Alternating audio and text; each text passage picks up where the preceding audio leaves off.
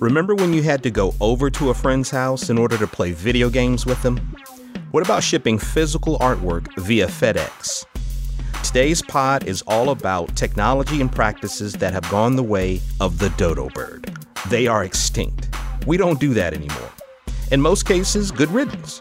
In others, there might be some missed value there. Also discussed are pagers, typewriters, cashing checks at the bank, renting movies from a video store on a Friday night, comic shops and music stores as places to meet up with other obsessed fans, and movies with a runtime of under 2 hours. Yes, all these things and more used to be a thing.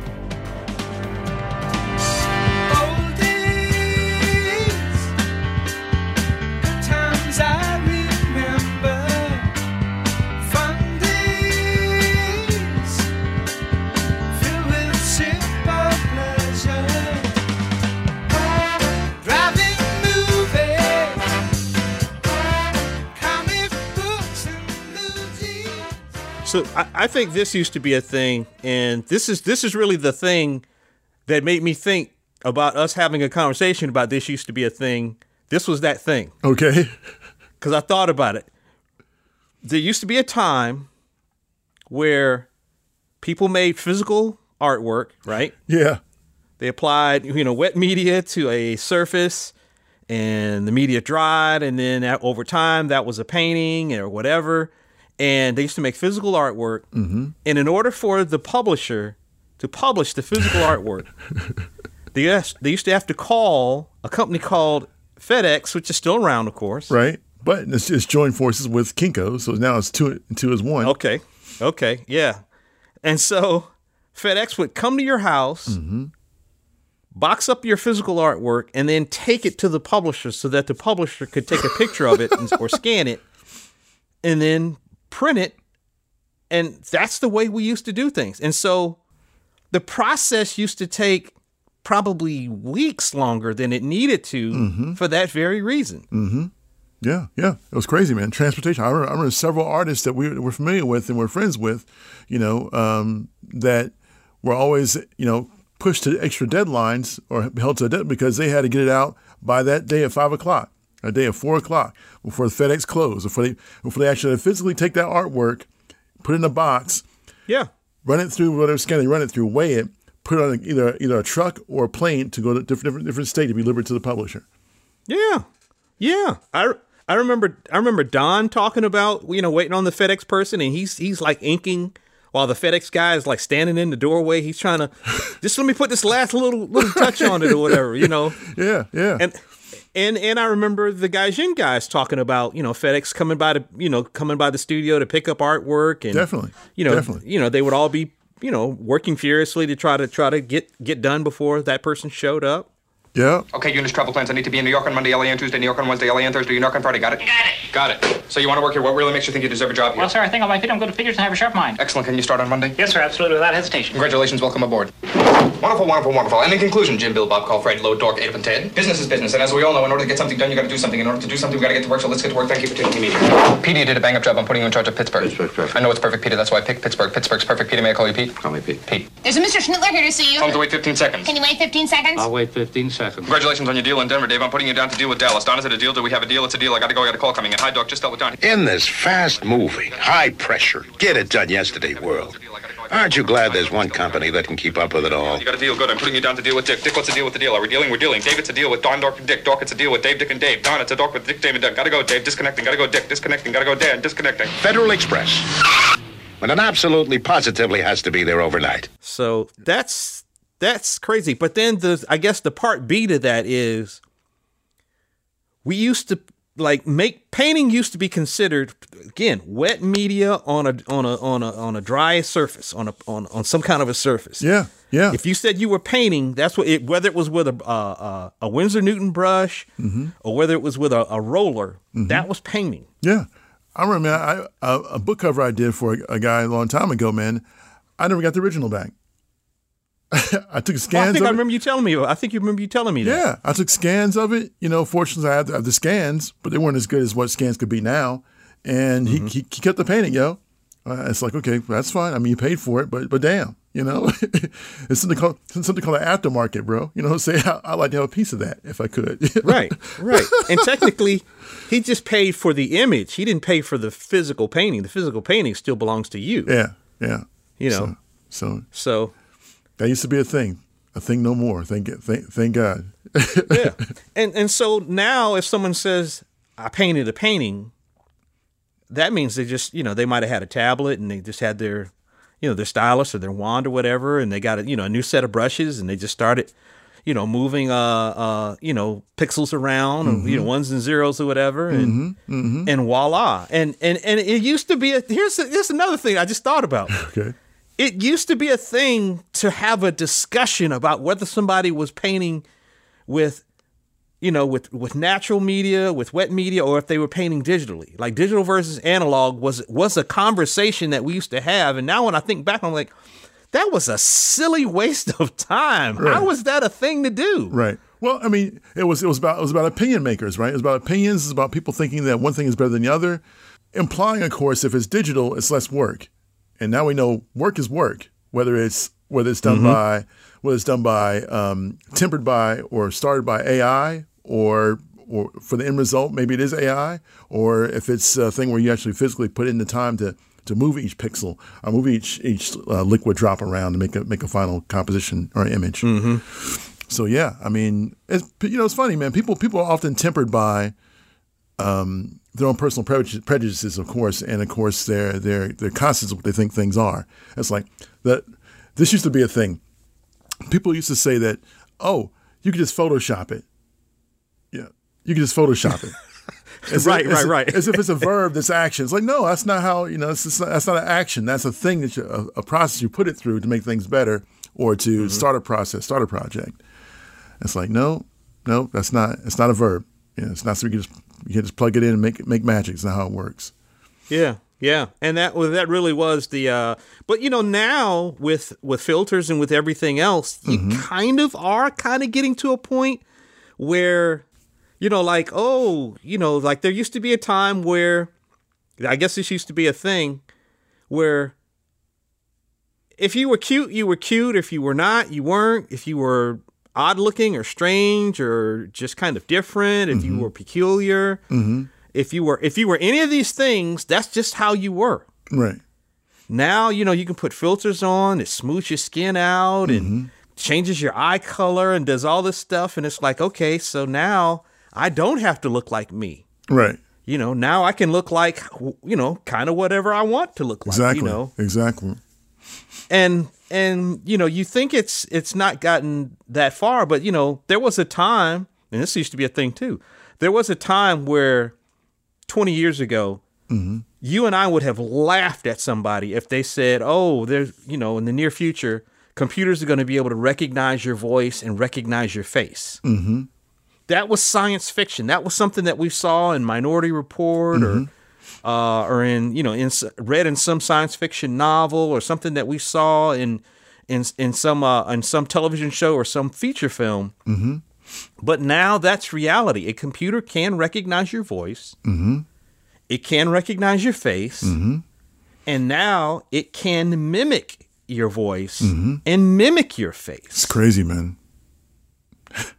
Yeah. The technology has gone so far, man, to where the thing is, if it had any kind of malevolent intent, it could very well replace us, and to some degree, at least as far as digital broadcast goes.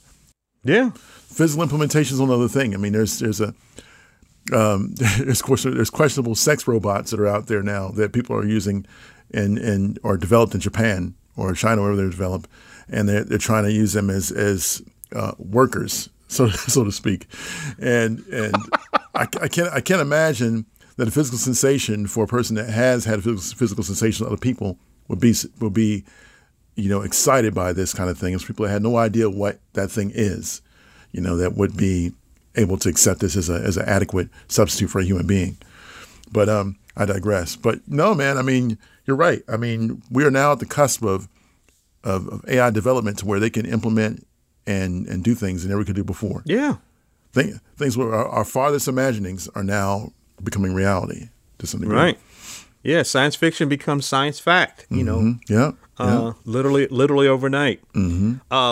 I also was thinking too, man, about like, you know, as it relates to, you know, because there are technologies and there are practices that we used to engage in that we don't any longer. You know, that used to be a thing. It used to be a thing. Like if I told Skylar, if Adrian told his daughters, there was a time in our planet's history where in order to deliver messages, at one point, we would tie the message to the leg of a bird and send that bird to somebody's house. Yeah. Carrier pigeons. And then they take the message off the bird's leg and read it. Right. Right. And then they would write something on there and then they would pin it to the bird's leg and then send the bird back to me so that I could read it. And that was essentially texting. That was texting in, you know, whatever time period it was. Yeah. Or if we tried to tell them, there was a time when in order to deliver a message, you'd have to write it on a scroll, put it in a thing and put it on a side pouch, and somebody would jump on a horse and ride that shit across. Yeah. You know? The British are coming. The British are coming. Yeah, whatever, yo. Yeah. It's like, wait, what? Like it sounds foreign. Like It does. that could not have been a real thing. No, that was a thing. That was a thing. That was a thing that people did. But And not too far from that, in the 80s, man, we're doing with like the pagers, yo. Pagers was a thing. Pagers was page me 911. I'm on the way, dog. Right. I'm coming to wreck shop, yo. Right. Real gangsters don't play. We slay. Exactly. Yeah, man. Oh, man, Q-Tip from Tribe Called Quest says, do you know the importance of a sky pager? Pager.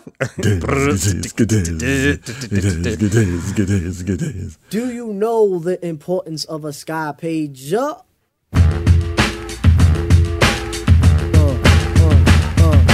Those who don't believe see you late behind. Got a sky pages on all the time. Hurry up and get I remember reading an article, because like when you think about it, like, you know, pagers and fax machines and typewriters. I remember reading in an article, typewriters, yo. Tick, tick, tick, tick, tick, tick, tick, tick, tick, ding. Right. Tick, tick, tick, tick, tick, tick, tick, tick, tick, tick, ding. Oh, I messed up. Where's the whiteout? Right. And they don't have electric ones. Electric ones are violent. Electric ones were like, they had a life of their own. And they sounded like, what was that? Mac 209 from, Ed 209 from RoboCop. Yeah. Armed.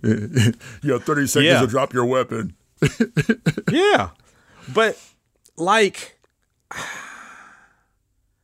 I remember reading this article, this was, I don't know, maybe 15, 20 years, I can't remember, by Frank. It was an article or as an interview with Frank Darabont. Okay. And he was talking about how he said, you know, and he's older than we are, but he was saying, you know, like, he said when the word processor and then the computer eventually came along, he said he was grateful. He said he was absolutely in love with it. He embraced it fully right away. He said he hated working on a typewriter, you know, way, way, way back in the day because it was so archaic and it was, you know, like so limiting. But you have to think that there were people who were like suspicious of the computer and suspicious of the, you know, the word processor and, you know, whatever. And it's, you know, it's taking something away from the writing when you don't have to commit to the word. You know how people make these same arguments today where you have, you know, if you work in physical media, you know, you're committing and who said that was good? Right. And he was talking about like, even like with VHS and all of that and saying that recording digitally, you know, he was happy to see it because, you know, VHS was so shitty, you know, vinyl and cassettes, which were a thing, you know, they were great in a way because like for like vinyl versus CD. And I think you even made this point back when digital photography was on the front end, on the kind of the leading end. But, you know, vinyl has more bandwidth, you know, there's more frequency range than there is on CD. CD, it's more compressed. Okay. So your highs are not quite as high, your lows are not quite as resounding and low.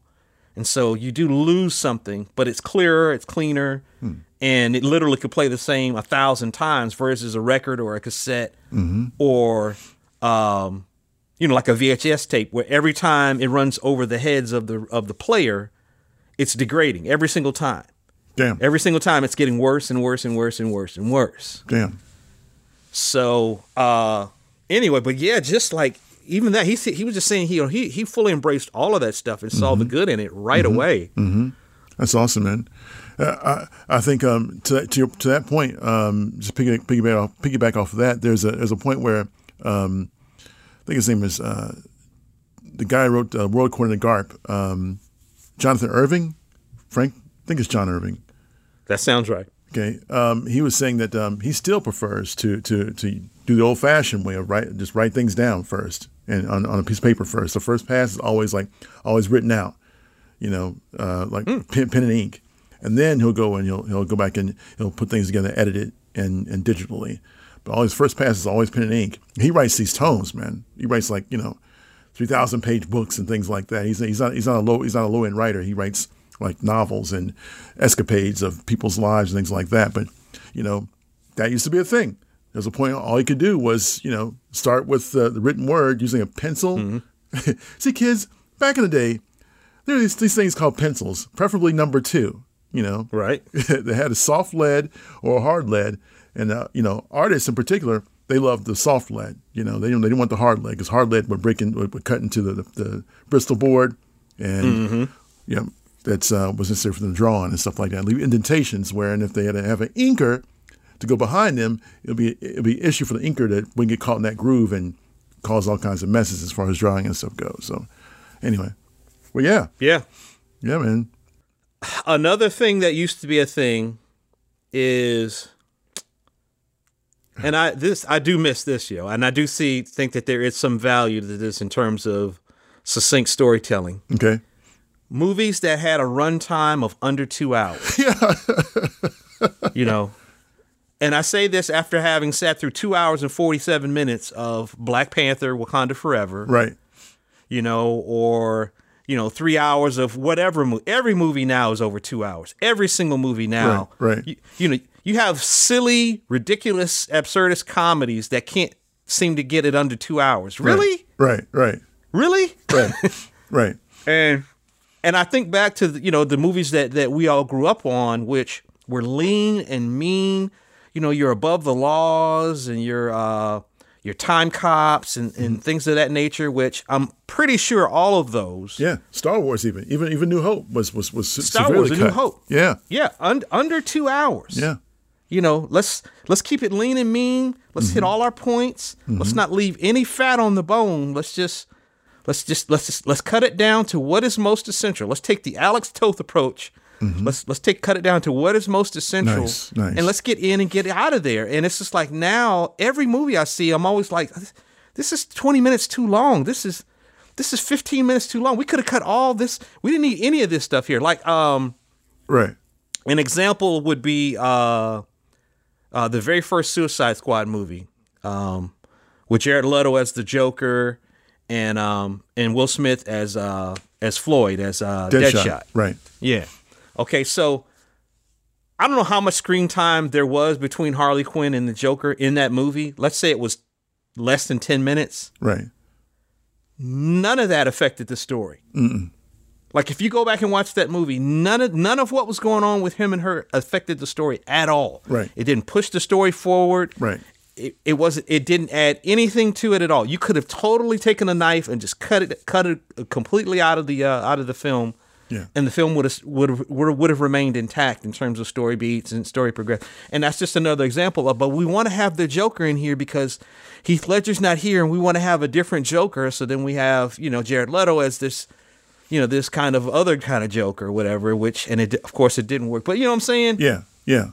And the thing is, like they were leading into the complexity or the idea of what other IPs could be coming forth. So they're kind of tempt your tummy with the taste of nuts and honey, by by saying, okay, this is what Joker could be for the next series of films that are coming through. So you want to get you guys primed for that. It's not just this film; it's the films that come after. The idea of building a universe that everybody's into. Right. And that used to be a thing. Used to be a thing where there were one-shot movies that were just there to make that one movie and make that point. Yep. I was just thinking the same thing. That used to be a thing where someone would write an original script with original characters that you'd never heard of or seen before, and you never heard of John McClane, although that was based on a novel. Right. But by the time it made it to the big screen, no one had read that book. That was an old book, and they made major changes when they adapted it for the film. Right.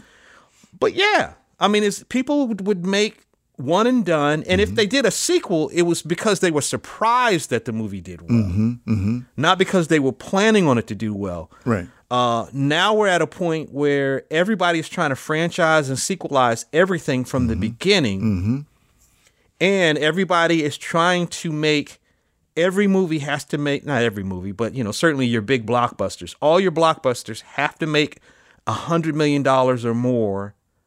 Otherwise, they're not seen as successful. And here's part of the reason why that's that way. This used to be a thing. Okay. The box office was king and queen, right? If you did well on the box office first weekend, second weekend, whatever, you did well at the box office. That told you whether or not you had a hit. Then eventually, when VHS and Blu-rays came along, right, DVDs and Blu-rays, right, that was a huge aftermarket that they could make money off of films, right? So you could make a $25 million film. It could make $50 million in the theater, which is respectable. Right. But it could make another 50 in terms of DVD sales and licensing to cable networks and all of that. And then you really make a windfall off of this film, on the back end. Now that everything has gone to streaming, basically the studios say their money has been cut in half. So that's why they only want to invest in movies where they're going to make that big knot. Interesting. Because there's such limited income based on the streamers. Wow. And them not having that DVD money and that Blu-ray money and all of that and VHS money after the fact. I mean, think about it. Like the Chappelle Show DVD, that thing sold like millions of copies, like millions and millions of copies. It was super, super successful. Right. And they didn't break them off any until later on. Until later. Yeah, they did, but they didn't do it until later. But yeah. Right. But yeah, you're right, man. It used to be a thing where people would just like one and done. It's like, oh, I made my movie. I'm ready to kind of move on, but not anymore. It's crazy, man. It's crazy. Yeah, man. And on the movie tip, I mean, it used to be a thing. It was a go-to for every Friday, Saturday night, or every weekend. I know where you're going. And it was a gold and blue emblematic situation that you could really, were just locked into. It was called Blockbusters, and it was necessary for your entertainment, man. As much as like you would enjoy going to the movie theater, I think at some point it supplanted the movie theaters. Like it kind of, because they wouldn't, no, not necessarily, because they wouldn't publish like the movies alongside they do like now. There's like, but still, if you wanted for rewatchability, if your movie was no longer being played inside the Metroplex, you would have to go to a Blockbuster to pick it up. Right. And you would sit there, and I think when they charge you if you didn't rewind the tape, like if you Yeah, they charge you like $250 or something if you didn't rewind it, yo. Yeah, if you weren't courteous enough to rewind the tape, which I had I think I watched some movie where I did catch the end because somebody didn't rewind the tape, yo. It was like, damn, so it's kind of spoilerific for me, man. Like, they ruined it for you, They ruined it for you, man. It's like, okay, So that was the thing. I am the killer. Right? Oh, damn, You messed it up. Fortunately, it wasn't one of those things I was really interested in seeing in the first place. It's probably a thing I was like renting to watch with, a friend or something along those lines. So I didn't really get it. If it was a spoiler, it was like, okay, just forget about it. We didn't see that. Let's go back to the, rewind it and stuff.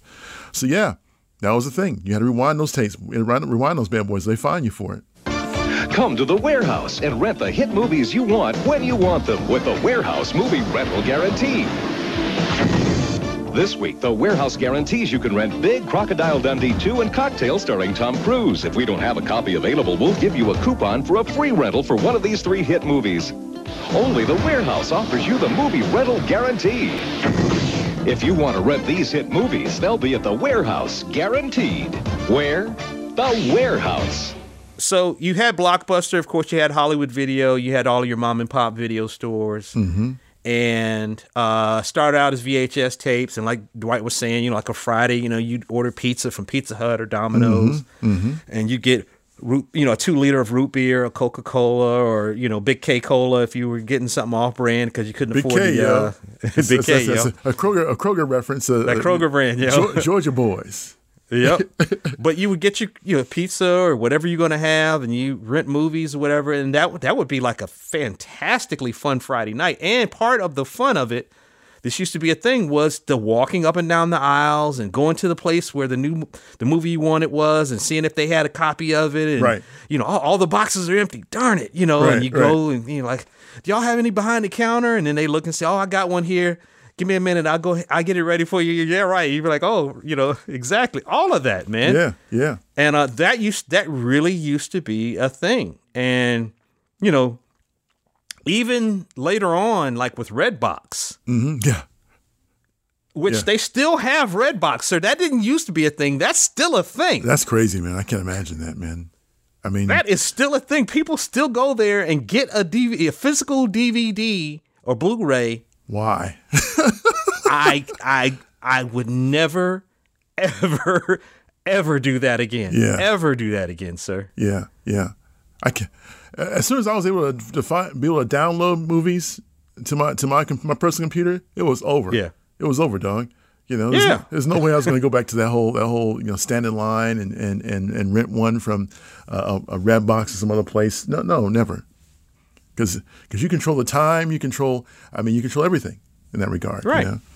You can watch it at your own pace. You can pause it and go use the bathroom, go get a snack. You can watch it again. You can, I missed what they said. You can rewind it back. And put the subtitles on, right? Subtitles, everything. Although that wasn't a thing back in the day. That's more of a thing, I think, now than it was, 10, 15 years ago. Right. Now I watch almost everything with subtitles on. Yeah, yeah. Because the sound is so weird these days in terms of, like you miss things, or somebody that has an accent, or different if it's dialects. just recorded in a weird way.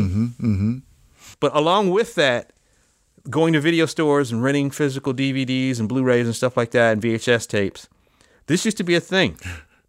Music sold on compact discs. Yep.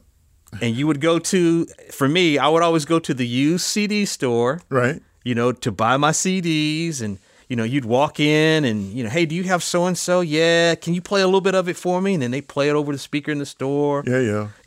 And if it was dope, other people in the store be like, oh, that's dope. What is that? Right. You'd be like, oh, that's that new so-and-so. Oh, okay. I like that. Yeah. And then you would start a brand new dynamic of communication with people, actually human beings inside a physical store where you could establish friendships and make friendships that way.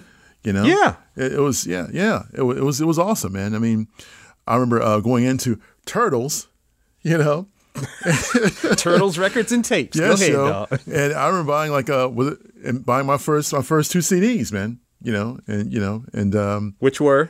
Might have been my first one was Phil Collins, No Jacket Required, which had some hot bangers on it, yo. Yeah. And Genesis, Invisible Touch album. Okay. And I might have had a third too. I might have gotten the Ghost in the Machine album by the Police. Oh, nice. Okay. Yeah, and those are hot, like fully sonically embracing music recordings. Now, yeah, those were recorded probably in traditional analog first, weren't they? Mm-hmm. More than likely, yeah. Yeah. So they had a very immersive like feeling like pounding sound to them. And I had my Bose speakers for them to go through, yo. And right. Yeah, so it was great, man. It was a great time. But it was weird because as those things, as we got older, those things disappeared, and you felt a certain sense of like grieving them being gone. Yeah, and regret. It's like wow. Like it's but as we get older, we adapt to things. If you're adapters like Sway and I are, and you're like, okay, this was we don't need that anymore. We have other ways of doing it now. Yeah. I remember the first two CDs I bought. Mm-hmm. One was Al B. Sure's In Effect Mode, right, and the other one was Prince's 1999. Yeah. And the interesting thing about Prince's 1999 is it was a double album, so it was a lot of music, right? Mm-hmm. And DVDs, when they first came out, I think they only had maybe 63 or 65 minutes of music on it, of recorded time on it. Mm-hmm. So you couldn't put all of the double album on one disc. Was it one disc? I think it wasn't on one disc. Okay. You couldn't fit it all on one disc. Right. So they deleted the song DMSR, Dance Music Sex Romance. They deleted it from the DVD. Right. And then once they expanded the time of the DVD to over 70 minutes to 80 minutes or whatever, then they reissued it another version of it with DMSR on it. That's crazy. But that was a thing where the DVD was limited to the CD was limited to only so much time, and so if it was a really long album, which most albums back in the day were 30 minutes or less, believe it or not, right? You know, maybe 7 or 8 songs, and they weren't very long at all. Wow. You know, so that's interesting because I guess maybe Prince was probably a pioneer in that regard then too, in that way too, because I remember the first album I bought from Prince, first CD I bought from Prince was Sign of the Times, and it was double too, probably for the same reasons. You know, I mean, he was big on that, mm-hmm. And he was so prolific. You know, he always wanted to put out, you know, maybe a little more material than he should, because he was, you know, so busy. He was recording a lot and was always in the studio when he wasn't performing, and so yeah, that's definitely it. But oddly enough, I remember the last CD I purchased as well. What was that? The last CD I got was Ben Folds. An album called Back to Normal. Right. Yeah. And Normal is a reference to a place in Illinois, Normal, Illinois. Okay. You know, and so I remember it was Christmas, and you know, my wife was like, "Oh, what are you on for Christmas?" I want this Ben Folds CD. I had to listen to it already, so I knew I liked it. Right. And so I might have been on like, you know, Kazaa, LimeWire or something, and had downloaded a lot of it. But I still want to go ahead and get the physical CD. Right. But anyway, at this point, this is right when streaming and all that was starting to become big, and Pandora was a thing. Apple Music was starting to become a thing. Spotify might have been maybe in its infancy stages then. Right. And I remember I opened it on Christmas, and I'm looking at it. I'm like, okay, this is the last CD I'm ever going to buy because it sank into me. I don't want to own a thing. I don't want a thing I got to carry around and keep up. I just want to hear it. Okay. Interesting. I just want to hear it when I want to hear it. And, you know, I could listen to it on my iPod. You know, if I had downloaded the MP3s, I could listen to it on my iPod. Yeah. And then now, you know, you can stream pretty much anything that's released. You know, you can stream it right away. You don't have to buy a physical CD. And so now, you know, I got like crates and crates of CDs behind me, and I'm like, I haven't touched them in 5, 6 years, 7 years. You know, good long while.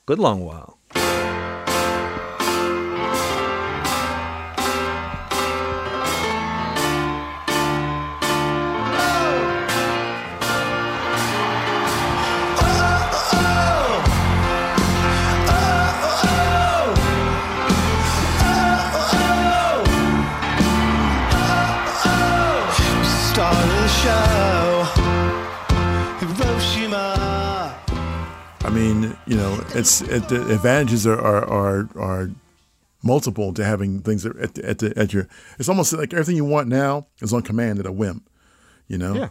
And I still have CDs too, of course, like you do, nowhere near as many the amount that you do, but also I keep a multitude of music on my old fashioned iPod. 60 gigabytes, you know, which basically is a hard drive in and of itself that you can have access to using old-fashioned USB and things like that. So, yeah, times are changing.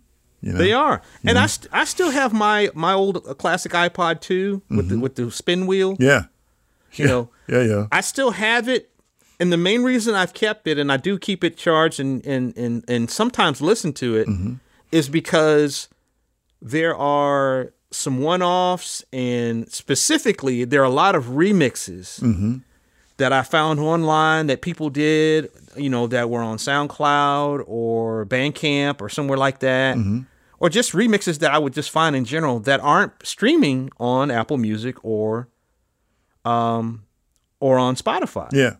Yeah. They're not available. So it's like if I want to hear, you know, sometimes it's like rarities or B-sides or things that were unreleased or things that were released in an international version, but they weren't released domestically. And so, you know, and so you can't find them on the streamers. I just happen to have downloaded the MP3 years ago, and that's the only way I can listen to it. That's the only, you know, it's my only in, you know, to hear that stuff. So. Yeah, man. So this also used to be a thing. Okay. Watches, yo. Yeah. I mean, it still they is. They left and then they came back as something different. So it's, now it's a life additive. Now it's a thing wherein it's not just something you look for time. It checks your blood pressure. It checks your monitors your sleep. Right. It does all. It takes your how many steps are you walking? All those things are additional reasons why to have one, I suppose. You know, your heartbeat and your oxygen level on your smartwatch or your Fitbit, whichever you have. You know, you can go to the internet on your watch. Yeah, you can answer your phone on your watch. You know, if you get mobile service for your smartwatch, right? See, you don't have to carry your phone around. Like if you go walking, you have your earbuds in and you're listening to music while you're going for a walk or a run or something, right? You don't have to have your phone with you. You can listen to it through your watch and through your earbuds. Wow. Or your earpods, and that's it. You can leave your phone at home. Yeah. So, you know, you don't have to carry this big bulky thing in your pocket and it's banging against your leg while you're trying to get your 10,000 steps in or whatever. Right. None of that has to happen at all, yo. Wow. But that's the point that you made is things go away, but when they come back, they don't necessarily come back the same. Like TVs. Right. You know, now it's smart TVs. Yeah. You know. Yeah. Now it's like, you know, not big tubes and, you know, and big back TVs, you know, see, with this projection in it. No, none of that, yo. Yeah. Now it's like it's no more date TV. We have to watch a program and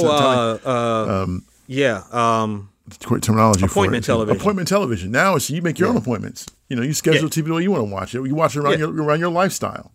You know. Yeah. I mean, you can record it. Yeah. On your DVR. You can you know, a lot of things are on Hulu like the next day. Mm-hmm. You know, like broadcast today, and then you can watch it the next day. So like all the television shows that we watch them on Hulu the day after they've been broadcast because you can watch them without commercials. Yeah. So Abbott Elementary, Atlanta, you know, anything like that, we would watch it all on Hulu because it'd be commercial free, and you could just, you know, you just blaze right through it, you know, and it still has the commercial breaks, but there's no commercials. It just goes dark and then it takes you to the next, the next scene or whatever. Interesting. So that's that. You're right, man. That's a thing, and it's just so funny how things change. So here's something else that was a thing. There was a time where if I owed you money, I would take out a piece of paper, right, and I'd sign it, and I'd write the amount of money on there that I owed you, right, and then I'd give it to you, right, and then you go down to a brick and mortar building and stand in line, right, and then you go up and then you pull out your driver's license, right, your ID, 2 forms of ID, your sir. ID, right, you know, and then you give it to them, and then they would give you the money. Yeah, and if that wasn't your bank, if that bank wasn't your bank, right, then you take that money, get in your car, drive to another brick and mortar bank, put it in an envelope, and give it to a person to put in your account so that you can spend it. Yeah. And chances are you would spend it by writing more paper checks and papers and signing it and put it, you know what I'm saying? Yeah. That used to be a thing, yo. Yeah. Think about that. Yeah. And for some, it's still a thing. For some people still do it the old-fashioned way. Some want to write that check. They want to sign it and dot it and you know, make sure the date. They want to date the time. They're going to get deposit, all that stuff. It's like, man, no, bro, no, no. Now it's Zelle me, you know. It's Cash App me. It's Venmo, all that, all those opportunities you had to make things work, you know. And it's like, wow. So I absolutely, I was not hesitant, or I wasn't questioning about any of the new technology. Like, you know, if you get somebody gives you a physical check, you know, you can just do a mobile deposit. Right. When somebody first told me that, I was like, you've got to be kidding me. Right. Really? Mm-hmm. Like, yeah. It's a thing now. You can just do a mobile deposit. You take a picture of the check. You sign the front and back, sign the back or whatever. Take a picture of the front and back. Mm-hmm. And then, 2 days later or whatever, it's in your account. And you can just tear the check up and throw it away. Mm-hmm. I was like, that is a game changer. I will never step foot inside another brick and mortar bank again. Yeah. And I pretty much haven't, yo. I pretty much haven't. Yeah. Yeah. That used to be like a normal practice for me on Saturdays is, well, first of all, if you were getting paid, people hanging out remember that? Yeah. Hanging out at your job, waiting they handing out checks yet? Right. Man, they usually have them ready by 12:30. It's 1 o'clock, man. Right. What's going on up there? Yeah. So-and-so's on break. She'll be back in a few minutes to hand the checks out. Right. They working on them. They working on them now. They gonna hand them out in about 20 minutes. Right. And you come to work on your day off to get your check, yo. On your day off to pick up your check. It's like what? Oh what? my God! How is that a thing? Yeah, man. Absolutely crazy, man. Horrendous, yo. Yeah. When you think about what a waste of time that was, and how much of that time you got back, I wonder if we could sit down and actually, maybe with an efficiency expert and say, how much time have we gained back by not engaging in some of these practices that we used to engage in 15, 20 years ago? Mm-hmm. How much more time do we have in our day? And then the horror of, are we using that time effectively? Or are we just wasting it on other shit like Instagram and TikTok and Facebook and Twitter and, and watching, sharing memes and shit? Right. Because now, exactly. Now we're taking that time that we would have been used to spend on those on appointment situations. You had to go there to make things happen, transactions happen. Right. Now it's gone to screen time. It's gone to my screen time last week was 4 hours, and then suddenly becomes elevated to 8 hours. It's like, okay, you decreased your time you're spending doing other things, other activities, and put it towards this new electronic device that you're holding in your hand. So it's interesting. Yeah, man. Speaking of electronic devices, this used to be a thing. Okay. Still is a thing, but now it's a little less regulated by being in the same place with a person. You used to have to play video games in person. You have to go to your friend's house, break out that ColecoVision, or Intellivision or Atari. Go ahead, yo. Yeah. If you wanted to play Myst, if you wanted to play Madden, right, you had to drive over to your boy's house or your girl's house, or all y'all had to meet up. Yes, sir. And y'all had to in person. Side by side, Dorito bags and Mountain Dew, all cans are all around you. Cheetos, right? And play next to each other. Yeah, with cords attached to the cords attached. The world's greatest arcade video games are now the world's greatest home video games. They're only from Atari, and only for systems from Atari, which means that when you play them on an Atari home video game system, you'll see amazing graphics, like this. Thrilling action, like this. It also means that if you try to play them on anything but an Atari system, you'll see something like this.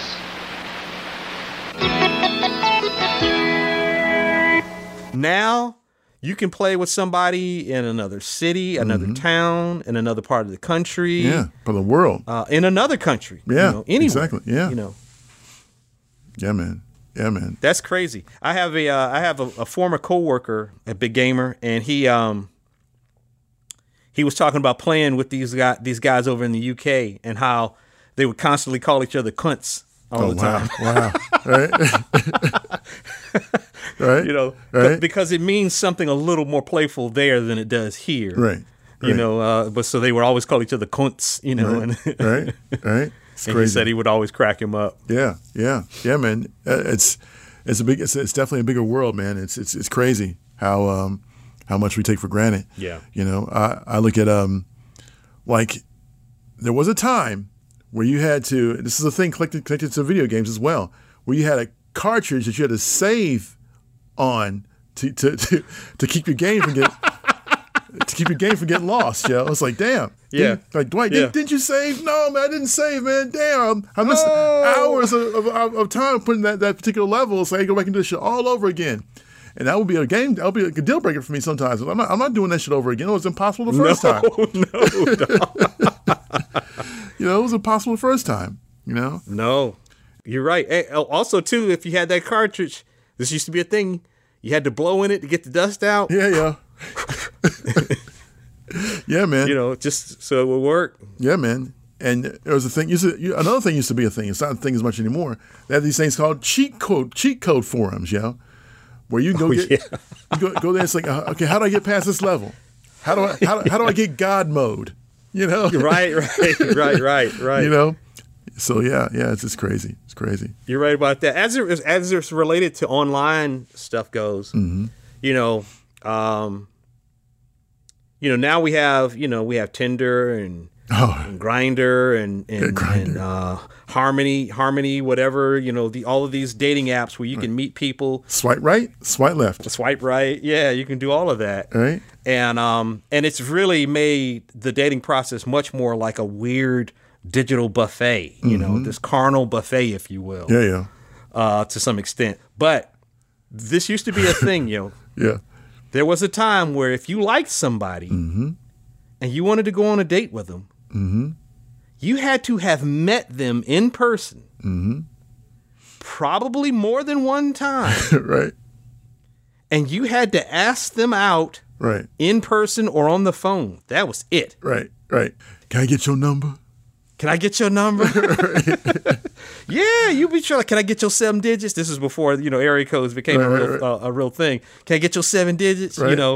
Or back in high school. Or back in high school, Can I get a chance? Can I get a chance?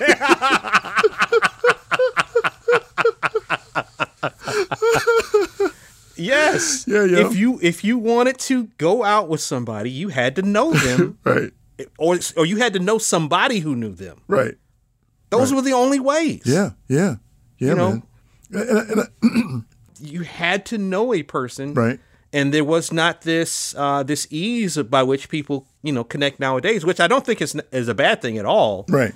But it's just this used to be a thing. You had to be in person. You had to, you had to nut up and ask the person out, and he or she may say yes, or he or she may say no. You just And you have to take your chances. Yeah. Now it's like, you rely heavily on profile pics and on the algorithms which pair you up with these individuals that say, hey, you're a good mix for this person. Why not show up in their feed or whatever the case may be, And it's just crazy, man. It's crazy. I mean, humanity. Some things are advantageous, of course, but some things are just like, okay, courage means a lot when it comes to relationships. And if you don't have the courage enough to step forth and step outside of yourself to present yourself as an opportunity, I think like the thing about what's funny about she gave me a chance was that I think that was the thing wherein that was an honor. A lot of ways, man, to be considered to I might give you a chance if you do this, that, and the third, or if you bring me this used to be a thing, going to a candy store as a kid to buy candy and then resell it at school. Oh yeah. Oh, let's take it one step further. Okay. Because we all knew people in school who sold candy. And was like, okay, dang, they're making loot, yo. What's up with that? Right. But this also used to be a thing. There used to be a lady in your neighborhood who was known as the Candy Lady. Yes. And you go to her house, and she would open up her back door, and she'd have like her little pantry right there at the back door. Yeah, yo. And it'd be like you walked up in the convenience store. Yeah. Yeah, laced, bro. It'd be like, oh, man. Laced. Yeah. I'd be like, can I get a pack of Now Laters? Right. Now a Snicker bar and a pickle. Yeah. Not the pickles, yo. The pickle, God. Yo. Oh my God. Oh yeah, give me a bag of pork rinds. Oh my God. Oh my God.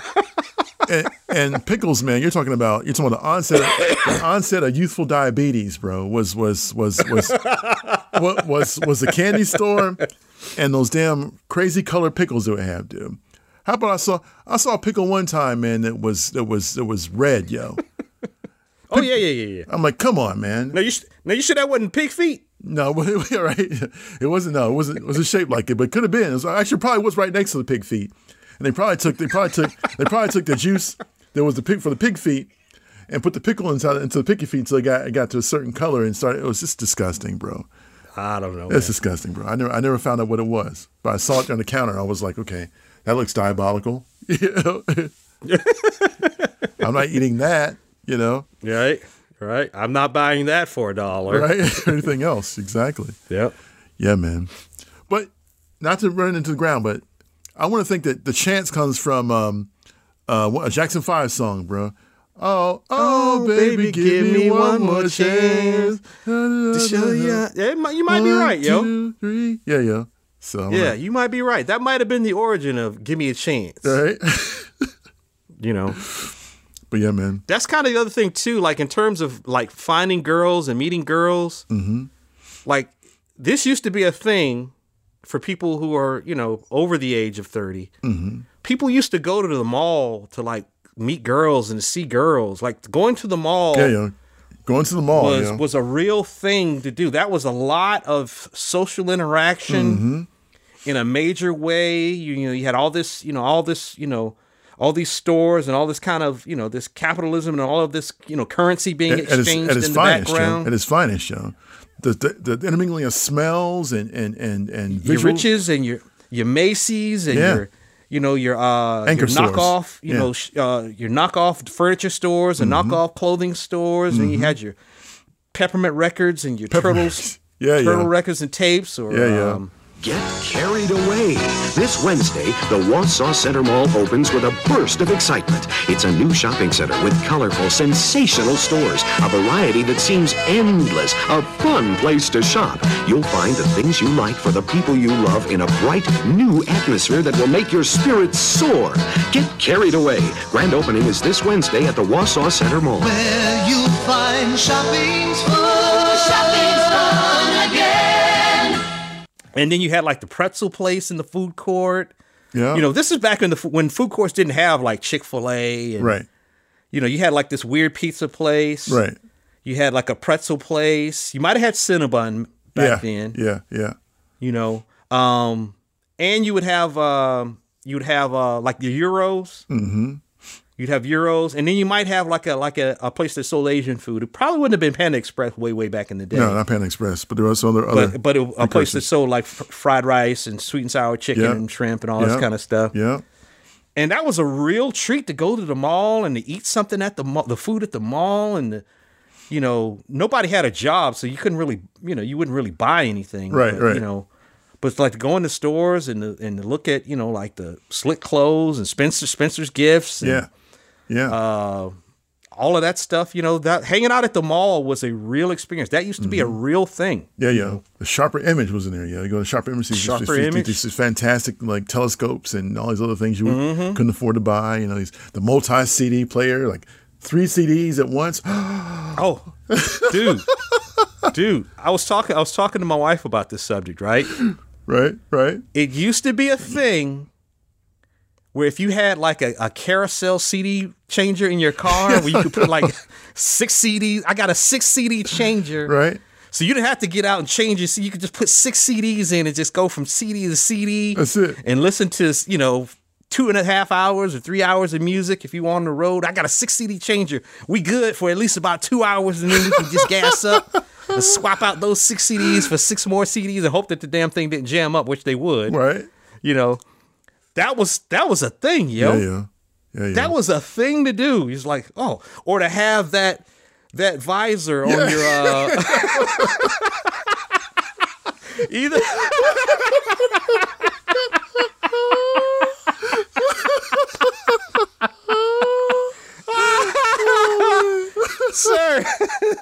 Sir, you would have either your case with your CDs in it, right? Unless somebody broke in your car and stole your CD case, with all your CDs in it. Dwight still has one. Or, you would have that slip case on your visor, which you would tuck the CDs in, so that way you could just lift right up above your head, pull the CD out, pop it in the CD player. Hopefully when it fall and hit you in the head sometimes, right?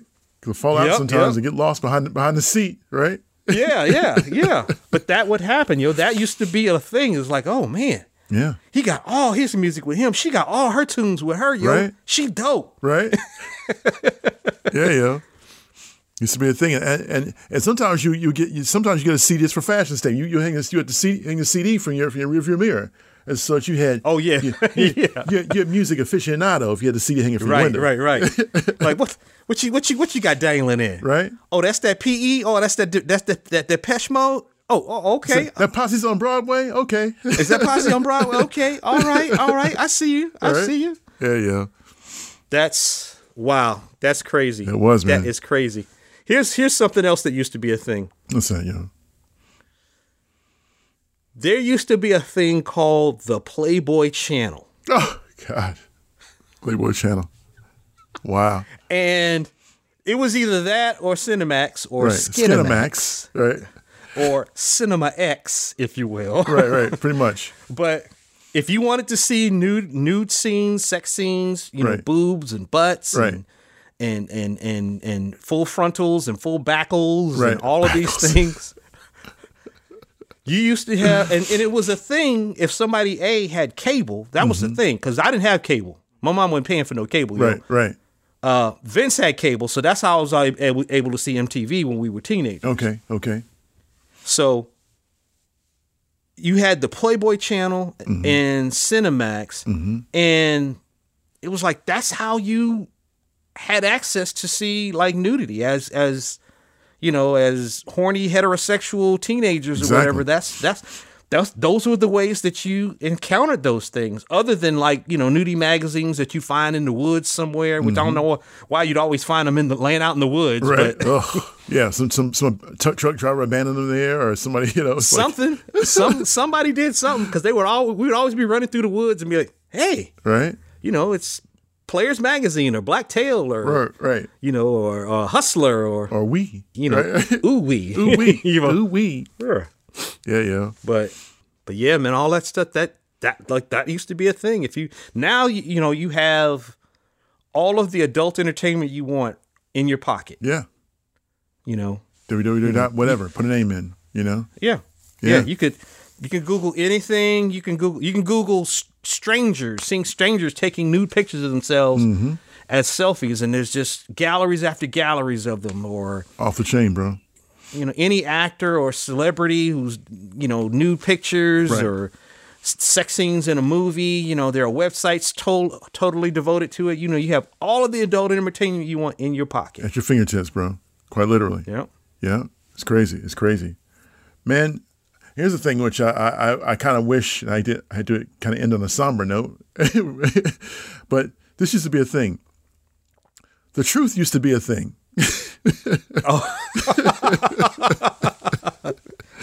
There used to be a time where, facts were checked, and they were unimpeachably undeniable based on scientific evidence and documentable ways of saying things, where journalism meant something, and it wasn't left to opinion makers that masquerade as facts. That there was a time. There was a time where the sunset at a certain time, and it was undeniable as sunset. There was a time where the Earth was as round, and you knew that it was round, and you wouldn't walk off the edge of it and fall into the abyss.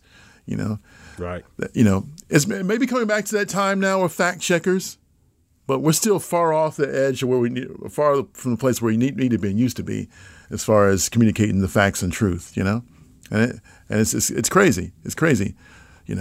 Encyclopedia Britannica was not editable like Wikipedia. It was not. It was not. But to that point, there were things in Encyclopedia Britannica that were wrong. Yeah, it's true. You know what I mean? It's true. They were flat out wrong. But, once they printed the edition, that's it. Now you got to wait till next year to find out the truth. Exactly. It wasn't 6 kilometers. It was actually 16 kilometers. Right. But, somebody left a 1 off or whatever. Exactly. Exactly. Yeah, man. So you never know. But I'll end on an up note, going back to what you were saying about the experience of going to Blockbuster and and learning about other movies from the people behind the counter, or going to the CDs to the music store and learning about different bands from from customers in the store, who are like you. You say, "Oh, I saw you here last week. You were the one that played that so and so. You should check out this other band or whatever." And so you kind of build a bit of a community. And I don't know this to not be a thing today, but I suspect it is less so. But the comic book shop. Yes, yo. We'd be remiss without mentioning comic shops. Yeah, exactly. Yeah, the comic book shop as a place, as a watering hole, as a gathering spot to trade stories and to be with other enthusiasts and other comic book obsessives. Yeah. And, to talk about who would win in a fight between the Thing and the Hulk, or between Hercules and Thor, right. Who's the real Captain Marvel? Is it DC Shazam, or is it Marvel? Yeah. I think some of that, to use the word you used earlier, has been supplanted by like websites and social media and people sharing in that way. I mean, I'm sure they still do share in a comic shop, but it was almost exclusively there. And you looked forward to going to the comic shop and maybe seeing somebody you knew or talking to the person behind the counter if you had a good rapport with them, because that was an opportunity to talk nerd and to fully unfurl your geekiness, in an atmosphere and in an environment where you could let it all out. You could just be, these are my people. This is my tribe. Yeah. Finding your tribe was very important, man. And that's one of the things we did. I mean, you and I, we found each other along with Mike Daly and Don Hillsman and Antonio Cade and Adrian Johnson, all met each other at comic shops, and it's been, blissful ever since, man. It's been, it is what it is. It's great. Yeah. So it really, again, I haven't hung out in a comic shop like I used to in a long time. Right. But I just suspect that the dynamic is a little different. But, I have to say, in a couple of comic shops near my house, the Titans over in Duluth closed, or they moved. Wow. Okay. And then Odin's comic shop, I'm not sure where they moved to. I don't know if they closed or if they moved. Wow. But I suspect, if I were to go back into a comic shop today, and I haven't been in a while, those same feelings would still stir up in me. The walking up and down the aisles and looking at the floppies and and trying to decide what's going to be my pick, and asking questions and getting recommendations, which I'm sure any comic shop worth their salt. The people who are running the store are happy to make recommendations. For sure. And let you know what's good, what's not good, what's dope, what isn't dope. But yeah, man, that's that used to be a thing. That really, from our formative years, that used to be a thing. Yeah. It was great, man.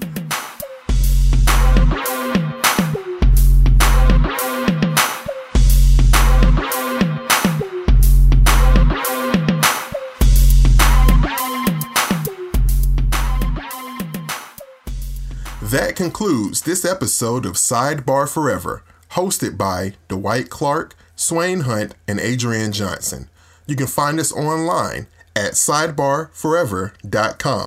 Any emails or questions can be directed to us at sidebarforever@gmail.com. And also, subscribe to us on social media. You can find us on Facebook, Twitter, YouTube, and Instagram.